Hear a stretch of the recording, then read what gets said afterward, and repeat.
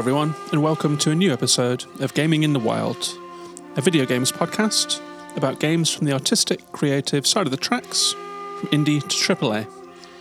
My name's John, I'm your host.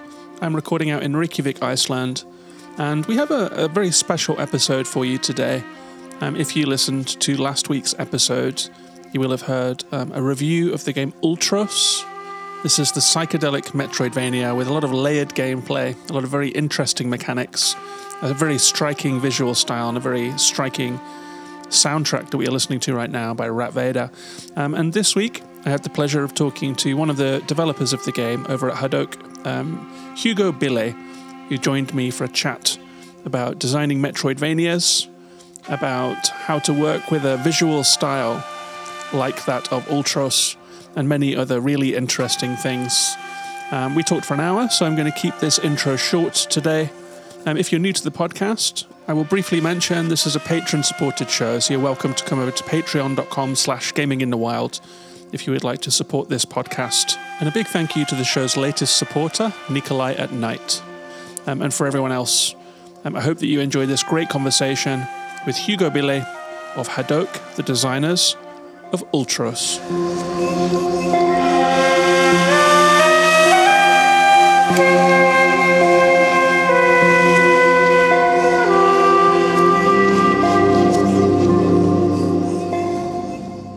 So I'm very happy to be joined this week by Hugo Bille, who is part of Hadok, the development team behind Ultros. And Ultros is a game that I've been enthralled by, that I've been talking about a lot on the podcast. So Hugo, it is great to have a chance to talk to you. Congrats on the release, and thank you for making the time. Thank you very much. It's great to be here. And I mean, how has it been? How long was the game in development for, and how has the release felt like? How's your week been? I guess it's been a crazy time for you. It has, yeah. It's been a roller coaster, to be sure, and it's been a long roller coaster because we've been making this game for more than 6 years. Of which I have been along for the ride for the past 4. So I probably won't be able to answer all of your questions about how this all started. I'll try. But as to this past week, we've had some really good reviews. We were always a bit unsure because what we're making is kind of weird and polarizing, and it can go every which way. When people don't know what to make of what they're playing, you never know if they're going to like it or not. So I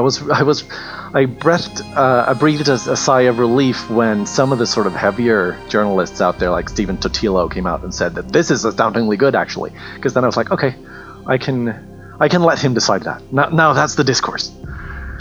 So that was calming. I bet it was. Yeah, the response has been super nice. I mean, you are right. It's like, especially, I guess, with it being a Metroidvania that messes a lot with being a Metroidvania, you're wondering if the fans of that genre are gonna rock it, you know. Some of them, I mean, obviously we've had reviewers and plenty of players who don't get it completely, and that's absolutely fine. We were counting on a lot more of that, actually. Really happy with how the reviews have turned out, and of course. With a game as sort of complicated as this in terms of like the ecosystem and all that, we were counting on getting a bunch of like people getting stuck, like really stuck, not being able to continue their games. So we've had some first aid services going on this week where I sort of poke around in people's save files and see if I can, heal them and also fix the bug that caused them to get stuck. So it's been, we didn't have any of that in our pool of reviewers, so we knew that we were pretty good going in. But once you scale that up to tens of thousands of players or however many we have, I don't have the numbers. Of course, some people are going to run into trouble. So that's been another source of roller coastering for me. I bet. I mean, for what it's worth, my playthrough was clean. I hit walls, but they were the kind of walls where you just have to look at the map, think a little bit harder, and try things out, and you get there in the end. So, yeah. But I was thinking, like, for people that aren't familiar with Ultros, I mean, I'm going to drop a spoiler warning after a couple questions here. That makes sense. But I thought to start with, we could talk about some of the basics. So I was thinking, for the uninitiated, if there's anyone listening that is not super familiar with Ultros, could you give your overview of what the game is exactly? Yeah, so like you said, it's a Metroidvania game at its core, right? Or at its outset, at least, with a very psychedelic vibe, both in terms of art style and audio, but also in terms of just trying to make something that is mysterious and weird, and you don't really understand what's going on. And in the spirit of that, it sort of gradually transforms away from the combat and exploration. Well, maybe not so much the exploration, but it becomes less about combat and more about gardening. Which is something that I've always been like, why aren't there more Gardenvanias out there? Gardenvanias, nice. It's a genre about learning, taking a world and making it yours, making it familiar. Why aren't we like really, literally putting our mark on it more? Right, and it is a super unusual take on the genre, which we will get into. But I think that the first thing that people notice probably, if they watch a trailer, if they watch a stream, if they look at some screenshots, is that this is quite an unusual looking game. It's quite an unusual sounding game. And I would say taken as a whole, there is a super strong aesthetic happening here. And I was kind of digging around a little bit. I hadn't heard of Haddock before, and I was like, who's involved in this? And it seems like it's a bit of a super group of Swedish artists and developers, from what I can see. On your YouTube, it says that they are from the far reaches of Sweden, Gothenburg, Malmö, and Stockholm. So I was wondering if you could tell me a little bit about the people that came together to make this game. You said that you joined 2 years in, but how did it all come about? Yeah, so I think the whole project was born between the three people that preceded me on the project. So that's Niklas Åkerblad, known as El Huervo, Morten Bryggeman, and our music and audio lead, Oscar Udelius, who have been friends for a long time and always wanted to make a game together. Oscar and Niklas have collaborated a lot before on they've made music albums together, and they've made several games together. But they wanted to make something with Morten, and it sort of morphed into this project. I'll skip over these bits a little bit, because when I got on board, about probably a year and a half after initial development started, they had produced a full demo of the game. And I really came in because Morten was going on parental leave. So they needed another programmer, and I was kind of known as the Metroidvania guy in Gothenburg. So at first, I guess they wanted me to playtest, and then they wanted me to replace Morten for a bit, and I kind of loved it, so I stayed on when Morten came back. What else can I tell you about the sort of beginnings? I can only really use the stories here that Morten and Niklas have been telling me about. Obviously, Niklas has been very instrumental in terms of the vibe. He was the sole artist on the game for a long time, and he has very close collaboration, like I said, with Oscar. You can almost hear that, or you can almost feel that when you play the game. That the art and the music, especially, they sort of know each other very well. I would even say the text as well. There is a very thick atmosphere that seems to permeate everything that is going on in the game, and it does click together in a really cool way. So I was very curious about, because sometimes you feel that maybe a game starts with maybe like some kind of prototype, and that it's arted, or that it has a soundtrack that comes a little down the line. And this one feels more together in a way that is quite striking, I thought.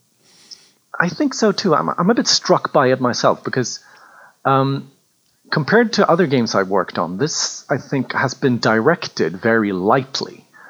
We've all had very free hands in terms of where we want to take this. So I think it's a testament to all of us sort of just listening to the work in a way, because it's also a distributed project. Most of us haven't met more than a couple of times over the course of this. So getting that right should be a challenge, but I think we've mind read each other surprisingly well. Part of that is probably testament to all of us having kind of similar backgrounds and tastes, and also just, I guess, accepting the challenge of being a distributed team. I mean, we even went through COVID during development here, and really taking it seriously that we look at the work that the others are doing and try to amplify that and try to roll with that. That's the best explanation I can give you. I'm also a bit perplexed at how well this all fits together. Yeah, you feel it as the player. You feel it as the player for sure. There's something about the base feeling of how this world sounds. It sounds juicy. It sounds alive. The art is so lively and alive. The text is so mysterious and dense. And the way that the gameplay unfolds with its various systems that we'll talk about, the interconnectedness of the game and the interconnectedness of the systems and the aesthetic of it seem to have some kind of symmetry that is somewhat unusual and tangible, you know? Yeah. I mean, yeah, for sure.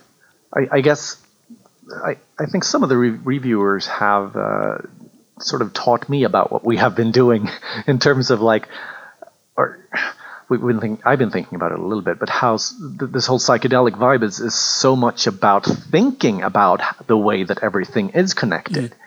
And that, I mean, if there has been a core sort of theme that we've pursued consciously, it's the idea that everything is connected, right? So that's been a huge thing for me as well. I should mention probably that I've worked on this game as a designer and programmer, and have been working on all parts of it really, but primarily the gardening and post-game stuff has been my focus. Mm-hmm.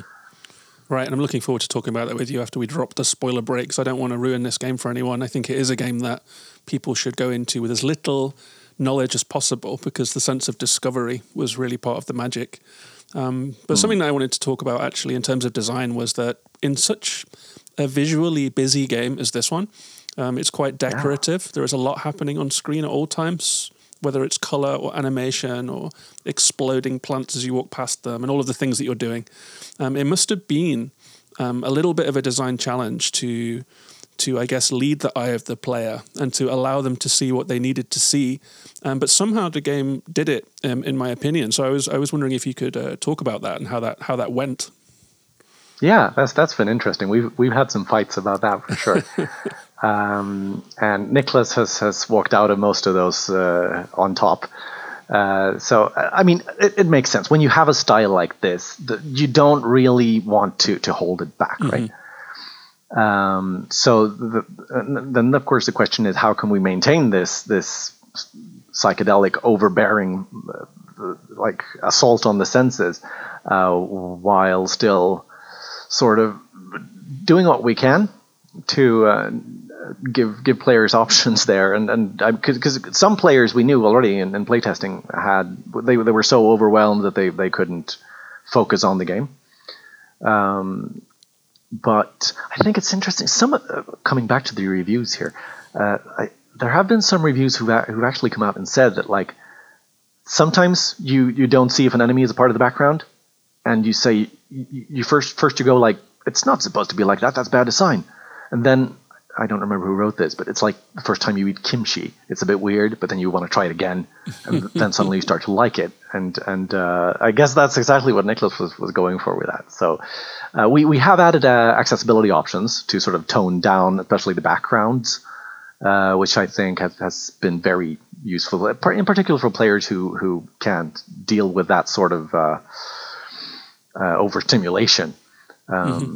So we've been at it from a couple of reasons, but generally, I also think that Nicholas has had quite good instincts with this. There have been cases where background elements really stand out, but for the most part, he has an idea about which parts of the game he wants to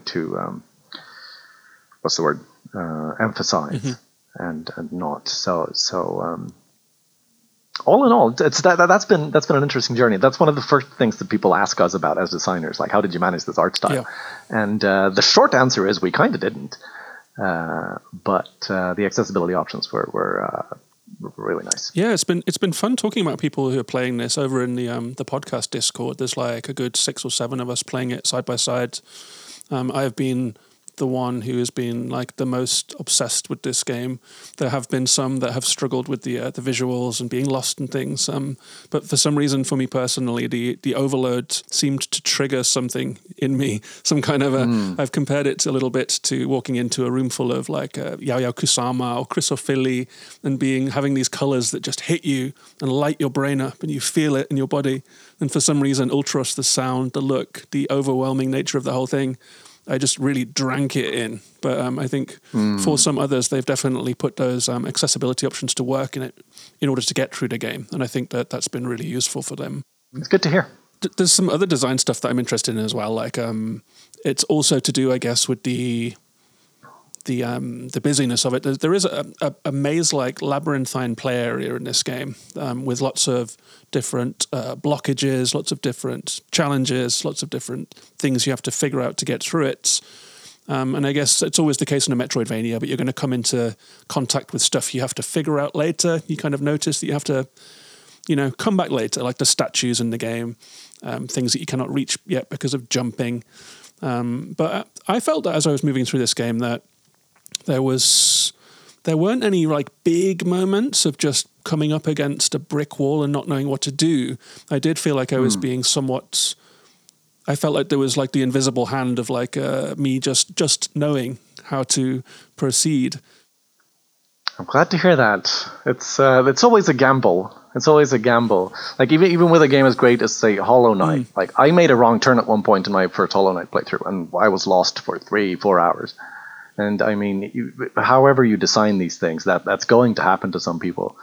And they might even write you a bad review because of it. Absolutely. But I was wondering, because I felt that this game does have quite a loose hold on the player, if that makes sense. But for some reason, for me, it felt that the balance was right. There felt like there was a wild place to explore, but also that I was being eased in the right direction.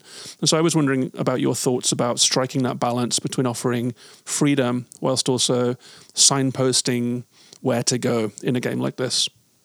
Yeah, I mean, that's the reason they brought me in from the beginning, because the reason I'm known as the Metroidvania guy in Gothenburg is that early in my game design career, I wrote this piece on Game Sutra, which is now called something else, GameDeveloper.com, about how Super Metroid does this. Think of like what Mark Brown does nowadays with the Game Maker's Toolkit, like the Boss Key series. We went through the whole game and like this is how the game guides you without you even knowing about it. So I've been obsessed with that kind of stuff. So we've been using some of those tricks, but also I think going more of a like there's a tension there between Metroid and Castlevania. I feel where Castlevania is more open and less interested in leading you the right way, and more like you can get lost. You're going to find something interesting.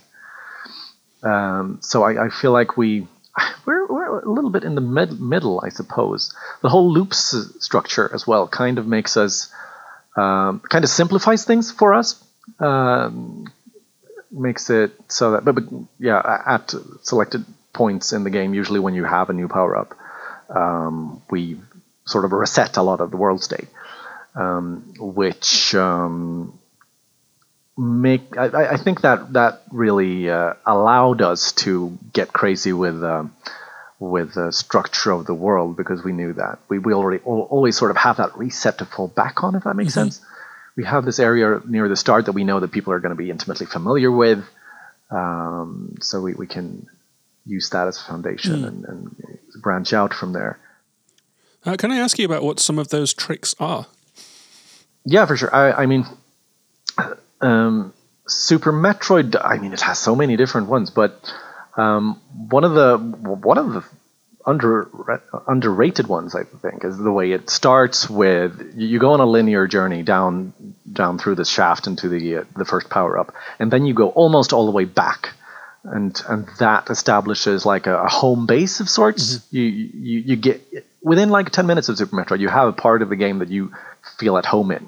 You're intimately familiar with it, and that allows you to sort of build a mental map from there. It's really important with the process of mental mapping, that you have sort of a foundation, streets that have like a main street that you go back and forth on and get to know it are generally easier to learn. So there's stuff like that. There's stuff like when you get a power up, there's usually a place in the game. We don't have that many of them. We don't have that much of this actually. But when you get a power up, there's usually a place where you're supposed to use that power up. That's in the other end of the world. So Super Metroid does a lot of really, especially for its time, really clever things about how it sort of plants the place you're supposed to go in your head right after you get a power-up, usually by having a small challenge that shows you what the power-up can do, and that room probably looks a lot like the room where you're supposed to use it, stuff like that. But like I said, we have probably been more interested in subverting those expectations than playing straight with them. So that's, I mean, we start that by going more the Castlevania direction, I guess, and saying that. So some mnemonic devices, basically, some mnemonic design devices here. Yeah. And I mean, we do harsher stuff or more firm stuff than that as well. Like when you get a new power up, we just draw a line back to the center of the map. You don't have to follow it. You can, because if you do, you just trigger the loop. But we felt it was important to show that that's an option for you now, right? You can still explore with the new stuff you discovered. So I think it's a complicated ass game, right? It has different phases, and I think we mess with it more and more as we go along. But maybe we should talk more about that after the spoiler warning. Funnily enough, the next line of my notes here is spoiler warning. Ooh. So for people that have not played Ultros, I think you should, especially if you're interested in Metroidvanias. Even if you have played a lot of them, this is one that does something a little bit different. So for those who are dropping out right now, please do drop out if you haven't played it. It's a game of surprises, and you should experience them for yourself. But for everyone else, we will be back right after this.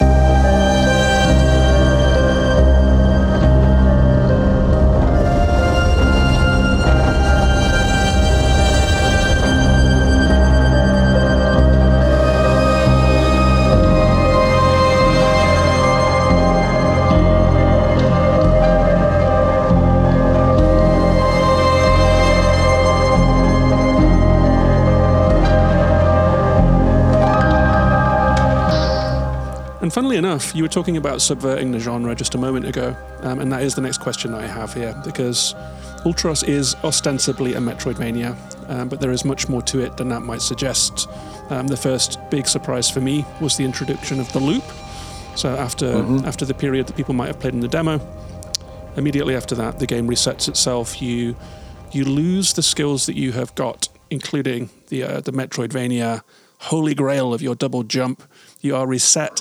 And as a Metroidvania player who loves them, who plays a lot of them, this is a bit of a sting. You're like, wait a second, I didn't sign up for a roguelike here. This is a Metroidvania. Yeah. I want to feel my progress. I want to grow. It's a bit of a rug pull, and it definitely stung at the beginning there. But the longer that I played, the more I came to enjoy this decision. I felt that it was the first in a series of decisions to subvert, to twist, to build upon what the genre is. And I was wondering, is this clearly seems to be built into the game. It's a Metroidvania that will appeal to Metroidvania fans, but that it's also quite different in many ways. So I was wondering if you could talk about this subversion of the Metroidvania. Yeah, I mean, I guess that comes in at least three phases. The first being the loop, the second being the increased focus on gardening, and the third probably being the connection mechanics. And the loop is the only one of these that was actually kind of in play before I joined the project.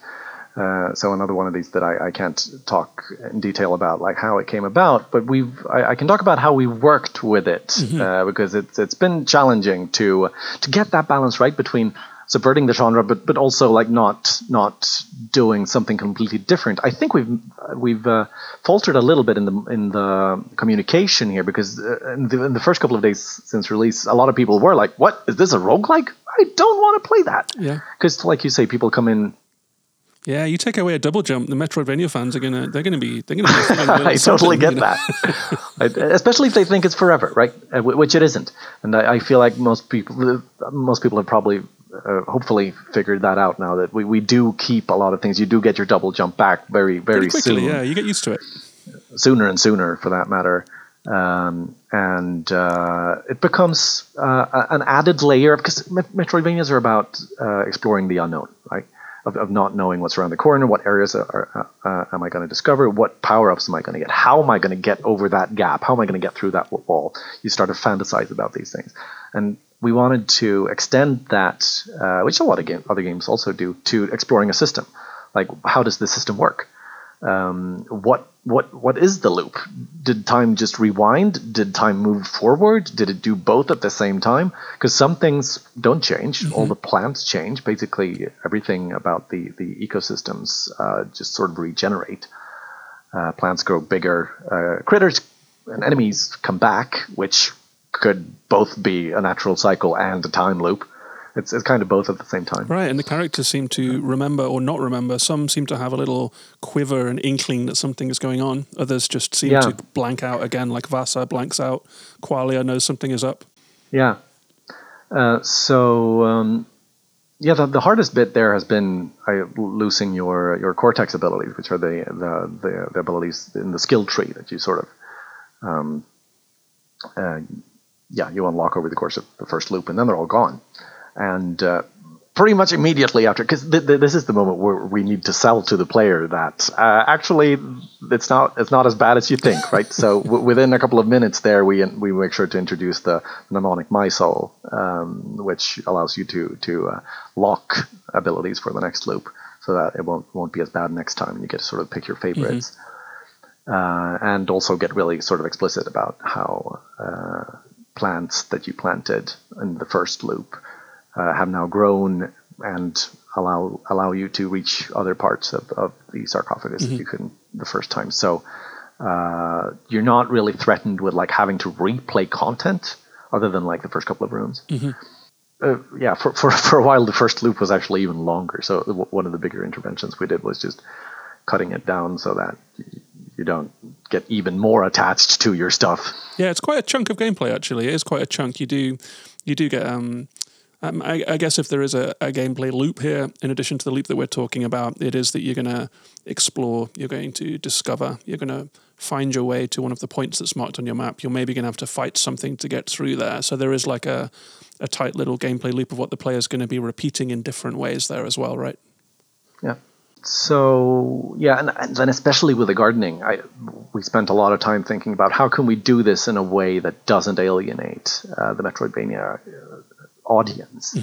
What do they come to this genre for, and can we give it to them with this gardening thing? Because we knew, like from way before I was involved with the game, that there was going to be a gardening mechanic. We didn't necessarily know how it worked, but that gardening would be sort of the positive impact that you have on the world, with sort of violence being a more negative counterpoint to that. That was sort of in the core concept.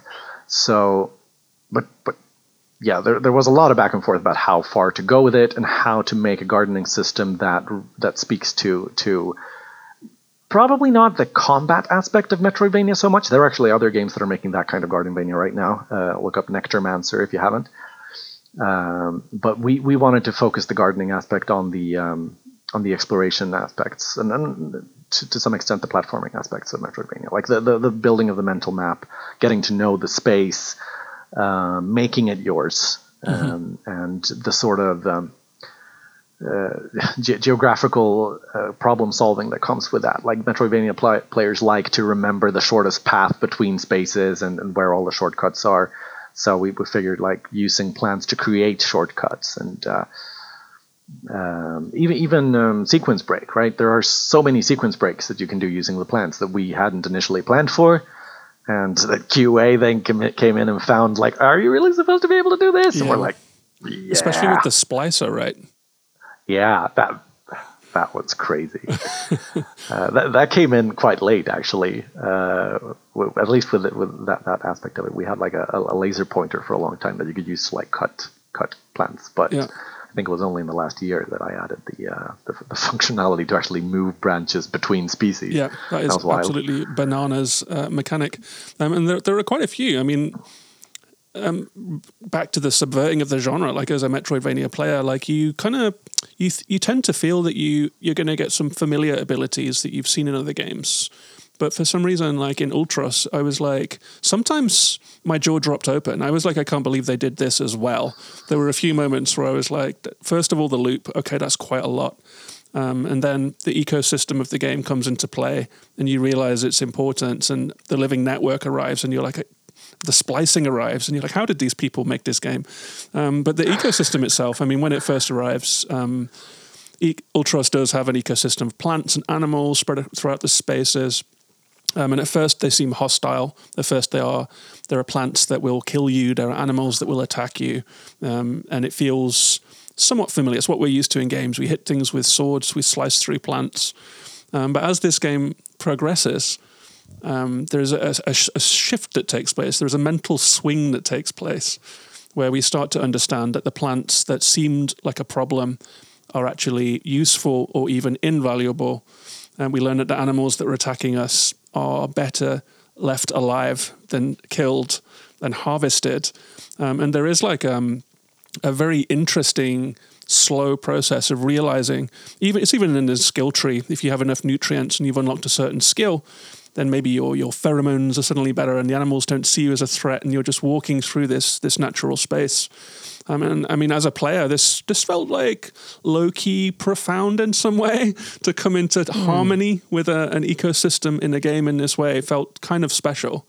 So I was wondering about your thoughts about this, about integrating an ecosystem like that into a game. Yeah, I have a couple of thoughts. First of all, I remember that like the first thing we said when we started working on these aspects is that we're not going to have an ecosystem simulation. Because then like we have to set some ground rules or we're never going to finish this. It's going to become too complicated. So we had like enemies do not interact with each other. We don't have a food chain. They don't like do stuff when you're not in the room. Plants kind of do, actually. But we needed to keep so it. You're not going full Rain World with this. No. We I don't think we had so many other things going on as well. So I had to put some kind of a break on it. The other thing I was thinking about, I'm really happy that people are getting that experience that you talked about. Because when I was like pitching what we were doing to friends like 2 or 3 years ago, like we want to make a Metroidvania that gradually shifts into something else. Everyone was like, "Are you really going to pull that off, though? Are people really going to buy that?" It's a fair point. It really was. And I've been working on so many games, and I think we all have lately, where we start out wanting to do audacious things, and you get to a certain point in development where you're like, well, we're going to have to cut everything that's interesting about this because we have to meet a deadline. So I think we were all really adamant about keeping the audacious bits this time. If it doesn't work, it doesn't work. But we really wanted to try.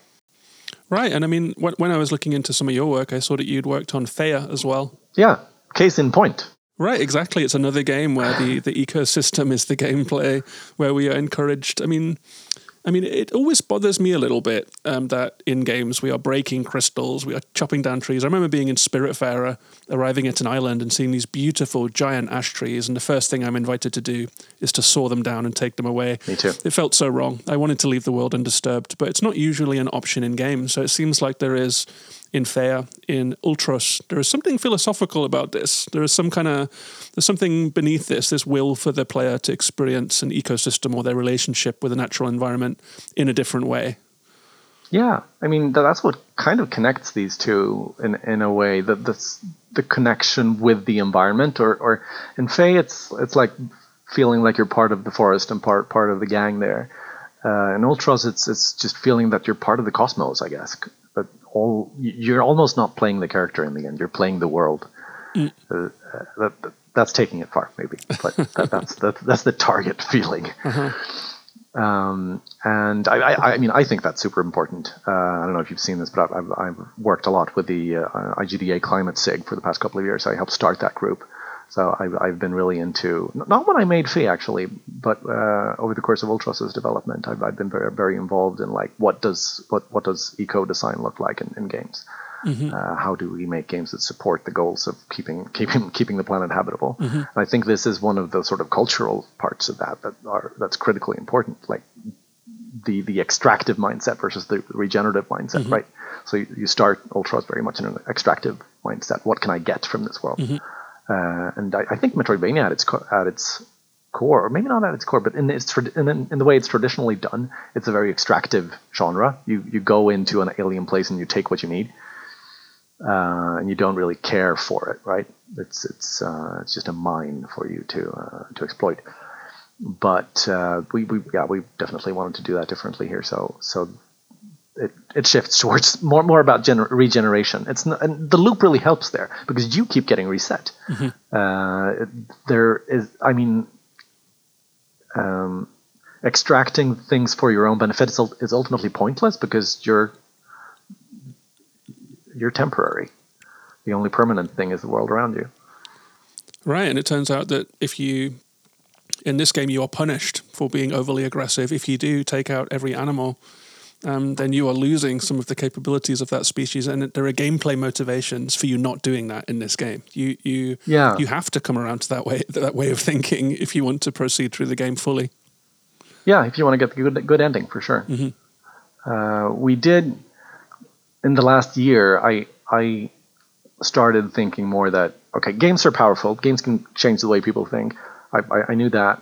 But they're probably not as powerful as we have kind of assumed in this design. Like every player is not going to come with us on this transcendental journey of becoming a gardener. So we need a way to sort of honor the players that don't quite get it. Give them an ending that they can accept. So that's where the sort of escape ending I don't know who could accept that ending. That's such an anticlimax. Just going to bug out. yeah, but at least you're sort of. You do get credits. You do get credits. You get nice vibes. If you don't want to play more, you hopefully feel like that's okay. It's a bit modeled on what Cave Story did with the escape ending in that game, where you sort of it's also very frustrating, but you can accept it if that's what you want to do at that moment. I also think it made the post game much more interesting for players who are into it because it's optional, and then you choose to do it. It would have been a bit more obnoxious if you'd felt forced to do all that living network stuff. Yeah, and speaking of that post-game, I mean, another big surprise moment for me was the arrival of the living network in the game. Yeah. So you've been learning a lot about you've been learning a lot in this game about you've been slowly learning. It's been drip-fed to you a little bit. You'll meet Mr. Gardener. He will tell you a few things about this and that. You take some, you internalize some, you don't quite know what it's useful for. There is a half of the skill tree that you perhaps don't find immediately useful. But you come to learn that it is essential. And the arrival of the living network in the game was one of the more audacious moments, as you say it, where you think you're playing one kind of game. Suddenly, at the bottom of the map, you find the source of a signal that you can drag and attach to nodes and wire up this map. It has gameplay implications in the fast travel aspect, but more importantly than that, for me at least, was a new sense of purpose that I didn't have before in the game. I suddenly felt that there was a game hiding within this game. It made me look at the map in an entirely new way. These innocent-looking crystalline buds suddenly became the absolute object of my attention. Barren spaces with no growing spots suddenly became huge problems, and they were previously spaces that I had just run through. Should just clarify that it's just it's not just the pre-placed nodes, but you also extend the network through the plant that you have planted yourself. Exactly. You have to solve the problem. A whole new set of problem solving there. And suddenly the game sprang to life. I was already loving it. And it sprang to life with this second wind that really took it somewhere completely unexpected. So how on earth did you guys come up with this and incorporate this into the game? Yeah, I mean, I'm really glad to hear you say that and other people say that as well, because this only appears in the second half of the game, and naturally, because of the way playtesting works, a lot of our playtesters didn't get that far, so this is where we have the least sort of data to go on. So we've been a bit nervous about, like, is this really going to work? It seems it has for some people. But I mean, we knew from the start that we wanted to have this contrast between gardening and violence, and from the beginning, I think the first idea was to have kind of a Demon Souls-esque world tendency system for this. Like, you plant a seed and you get 1 point, and you kill an enemy and you get a minus point, and that sort of affects the look and yeah. But I mean, looking back at games like Demon Souls, and I mean, they stopped doing that, right? We talked about Silent Hill 2 a lot because it has similar systems with its endings, where, like, if you look at an item in your inventory too many times, you're locked into one of the endings. So we wanted to do something that's more self-evident, like easier to explain, more physical. where like one room can be in good shape, another room doesn't necessarily have to be. Like the world isn't one monolithic, one-dimensional sort of gauge between good and bad. And we toyed with a bunch of different ideas, but the idea of, since we're all about like connecting with the world around us, we felt like finding ways to connect your plants into a network. It sort of made sense. It also felt a bit like pollination. You feel like you're a bee almost. You're running between flowers. Yeah, this world needs a little something. It's maybe that's what made it somewhat emotional in some way. It's this, we are all living with this kind of this climate breakdown situation we are all in, and there is a feeling of hopelessness that's attached to it. And some games like Terra Nil, for example, give you a little breath of hope, make you feel like they give you this moment where you are able to do something. And it does feel like in Ultros, when you are reconnecting this suffering biosphere, that you are an active participant in it, as you said. Yeah, and you need those feelings to be able to do stuff, to be able to get the energy to act.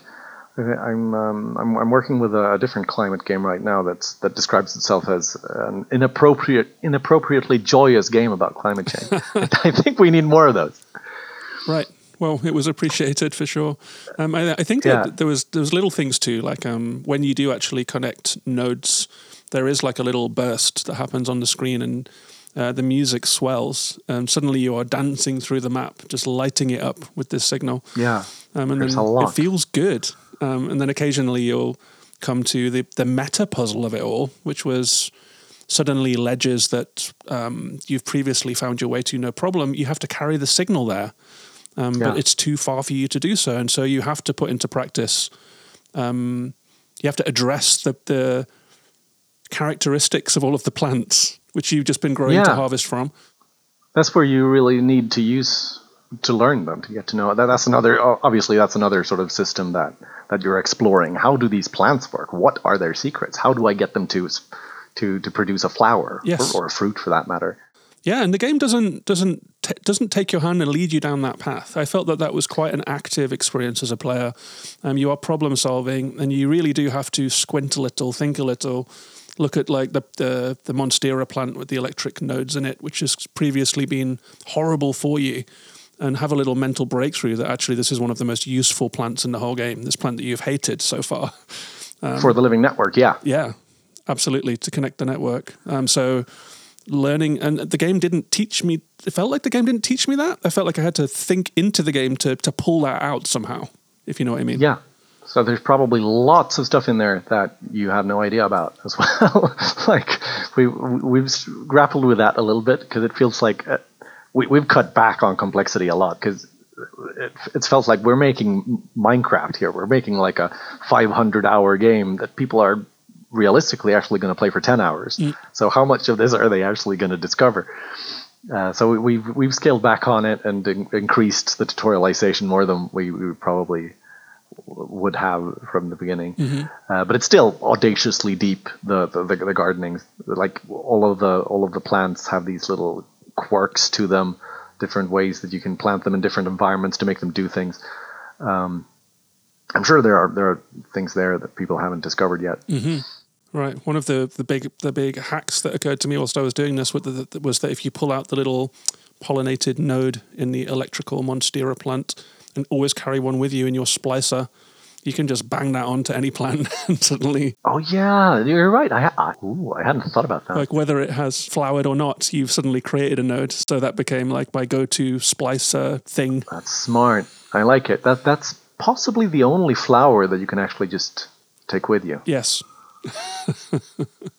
So suddenly Monstera nodes were the go-to. Good find. Oh yeah, that makes them super useful actually. That's good.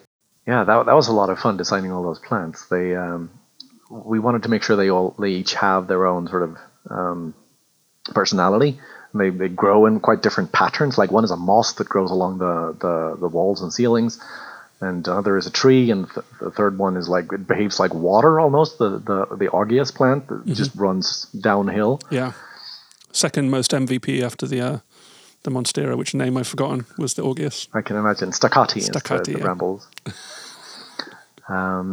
So that was a thrill to design because they all had to have a personality. They all had to give fruit in some kind of interesting way. All had to produce flowers in some kind of interesting way, and they almost all of them at least, needed to have some sort of platforming element as well, something that you use to get around or have use for some other way. So like you have the Sprogan sort of meadow that lets you run fast or even run up walls. There's almost always some kind of platforming element to it as well. So it was hard to get all of those. This is what you're not supposed to do as a game designer. You're not supposed to have an element in the game that fulfills many different purposes at the same time. But then again, that's how nature works. So we're in a bind there. Like, if we want to make something that feels true and feels organic, that's kind of where you go, but not too much, right? Because people are going to not get it. It can definitely, and it has definitely gotten too complicated. Right. I mean, I guess the third big surprise is that the splicer, which arrives so late in the game, which does allow you to take parts of plants and graft them onto other plants indefinitely to create these truly bizarre, unpredictable, very, very useful creations, arrived so late in the game. And after the loop, after the living network, I was like, this game cannot do more. Like, suddenly we have this splicing thing, which seems like a game development nightmare. It's like some mini Tears of the Kingdom thing. It is. Where you're just sticking everything together. It was weird playing Tears of the Kingdom while working on this. We were like, they're doing this. And, well, obviously you can build a lot more varied things in Tears of the Kingdom. We were kind of proud at that moment that at least our stuff doesn't vanish when you, like, walk away for 100 meters. Yes. Yeah, it was a lot. So you said that splicing came quite late in the development. Yeah, we knew we had the laser tool in Infinity Lake, but initially that was actually the first extractor program that we made. But initially, it was the idea was that it would just be something that makes it easier to cut branches with more precision than the trimmer. And also more permanently, because the trimmer, everything you cut with the trimmer just grows back. But that was a bit like we did want it to do something more, and I had this idea floating around for a bit about like what if you could save a branch, and obviously the first reaction to that is no, we could never pull that off. Right. Then I decided to try, and it was like, well, there are probably going to be bugs with this, but we can live with bugs.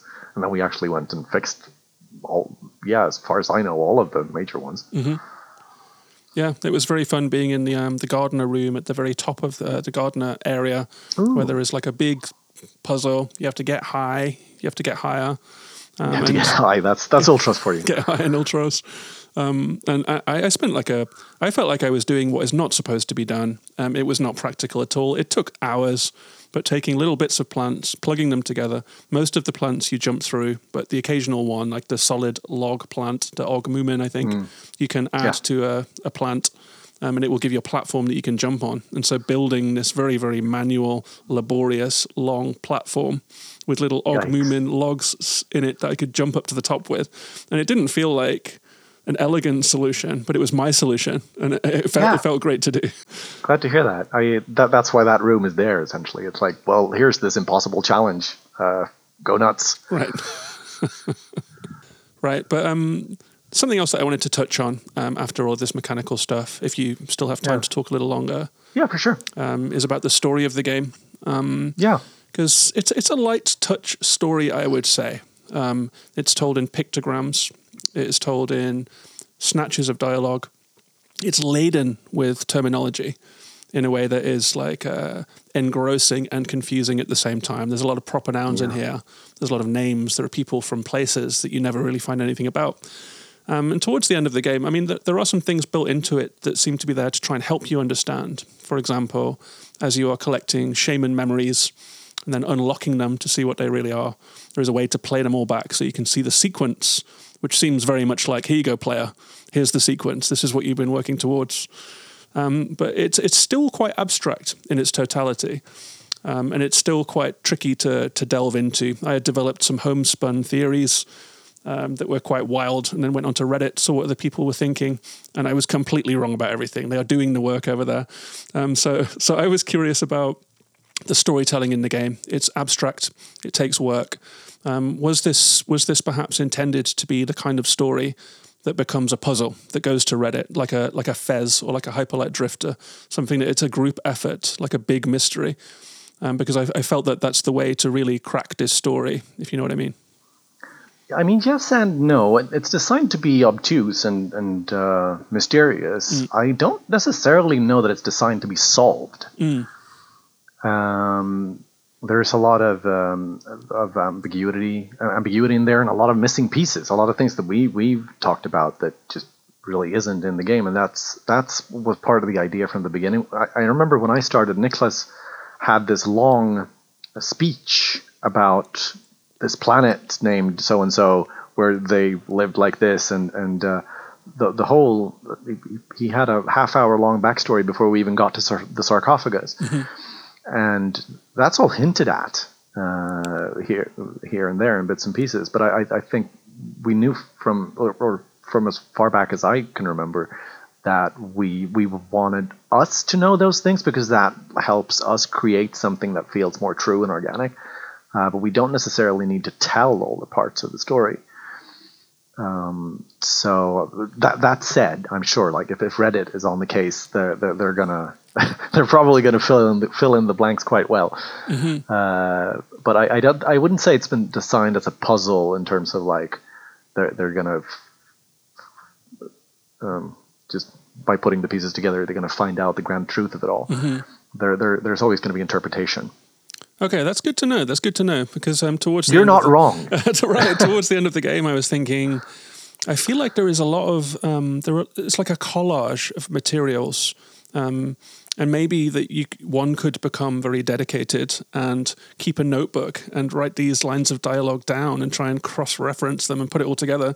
But when I finished the game and got the good ending, and the ritual takes place and the station vanishes and the credits rolled, I felt a little sad. I was like, I want to know, like, having made this living network, having come to understand this place, I want to know what this was for.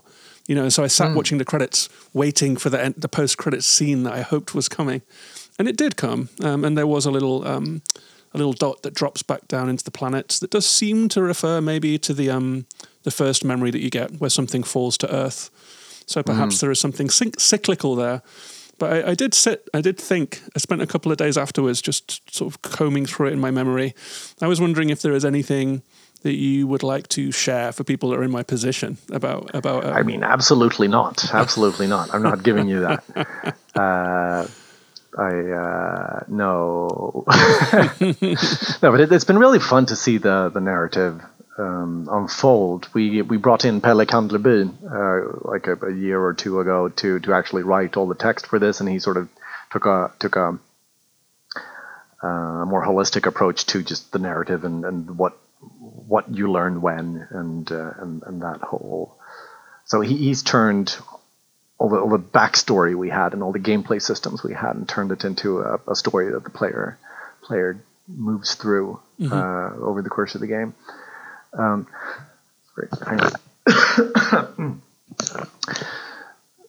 Yeah, and I think it like you say, it really also fits with the psychedelic vibe of it all. It's there's a mystery to it. Like there's who's this guy? Do we even exist on the same plane of existence? But you also, there's enough substance in there that you kind of want to know more, and you kind of feel like if I put this piece together with this piece, I might end up at some kind of truth. And I mean, you will, but it might be your own truth. Yeah, that was certainly the case when I looked at my notes and compared it to what the Redditors are hard at work crafting. I was way off. I was like, had some different dynasty in my notes there. So it's definitely creating some plural interpretations. I think we like that. Okay, and just to round things out here, I mean, you mentioned that there are things in the game that people maybe have not noticed or not found. When I did get that good ending in Ultros, I did wonder, this is exactly the kind of game where this is not a true ending, but rather the second of three. I'm wondering what else is hiding in the depths of this game. Are there things that people have not discovered as yet? That's a good question. I don't have full visibility on what people have discovered or not, but I do know that people have gotten all of the Steam achievements, and some of those are pretty well hidden. Mm-hmm. There are like upgrades to most of the extractor programs that let you do more stuff. Mm-hmm. And like things like little hidden messages and stuff. But hey, I shouldn't be talking about this, should I? We're past the spoiler break now. We're with the real Ultros lovers now, so it's okay to talk this stuff. Yeah, for sure. But I also it's a game about mystery, so I don't want to give things away. You never know what you're going to find. But I would say that the sort of the ending where you connect all of the Shamasal to Ultros is as much of an ending as you're going to get. But who knows what else you'll find, right? Yeah, good to know. And finally, I mean, you did mention that you are already working on another game. You talked about it a little bit just now, another ecologically focused game. Yeah. Is that at such an earlier stage that you're able to say anything about it? It is, actually. I think it was announced before Ultros was. Okay. Because it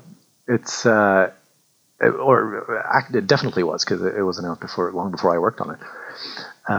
It's called All Rise. It's a game where you take oil majors and other polluting industries to court by building. It's a deck builder, essentially. So you build a deck of arguments as an environmental lawyer, and it's being run by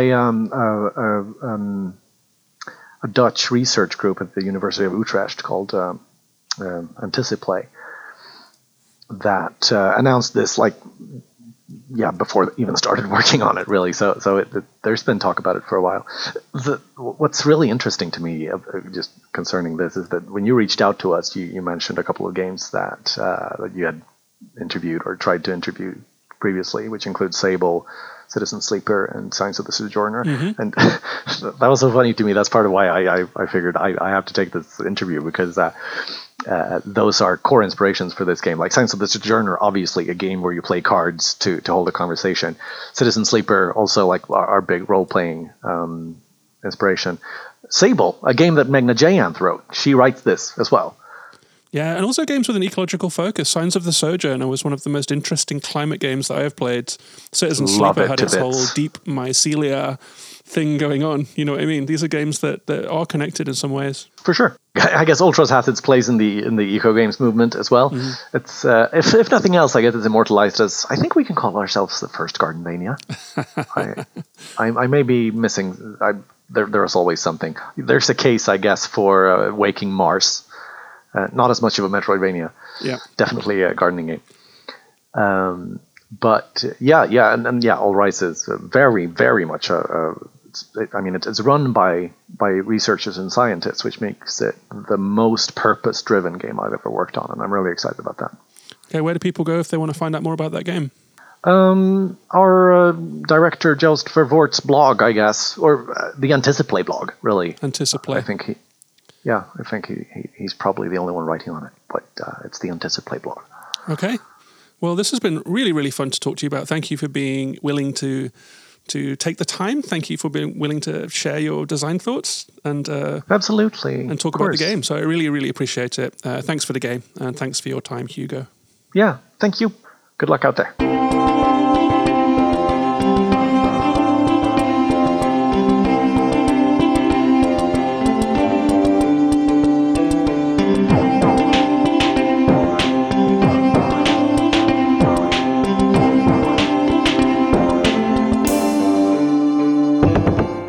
So thanks again to Hugo Bille for that time. It was really good to talk Ultros. Fascinating game. The best of the year so far for me. Really interesting to hear about the tricks of Metroidvania design and the ins and outs of that game's development. I really hope you enjoyed that one. It's one of the few developer interviews that we've got on the channel. But if you are interested in hearing more of those, in the back catalogue, you can find interviews with the developers of Sable, Signs of the Sojourner, In Other Waters and Citizen Sleeper, and Birth. So there are some more developer chats in the back catalogue if you're interested in hearing more of that kind of thing. But I'll be back next week with a new review episode. Not exactly sure what it will be right now. Playing various titles, having fun with Banishers, Ghosts of New Eden. Still chipping away at Pacific Drive, trying to get into that game as well. And there are a few others as well, so I'll have a review for you next week. In the meantime, if you'd like to tell me what you've been playing, if you'd like to talk about Ultros, recommend a game, anything like that, you can find me on social media, on Twitter, Instagram, YouTube, and everywhere basically as Gaming in the Wild. You can also drop me a line on email at jonisgaminginthewild@gmail.com. I will also say that I really appreciate any star ratings on Spotify, any reviews on Apple Podcasts, and of course there is that Patreon if you'd like to support the show, join the Discord community, and get a bunch of bonus episodes about off-topic things, video game music, spoiler casts, and that sort of thing. That's patreon.com/gaminginthewild. But that's it from me for this week, so take care of yourselves and each other, and bye-bye for now.